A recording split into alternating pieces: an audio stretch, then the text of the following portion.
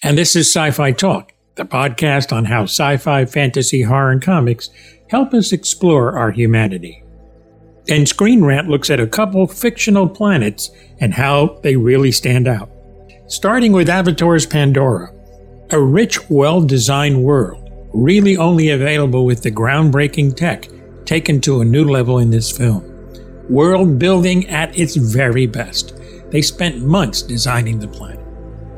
Solaris from 1972, a living planet trying to communicate with the researchers using apparitions and visions. Nicely done, considering it was the 1970s. Dune, the 2021 version, the planet Arrakis.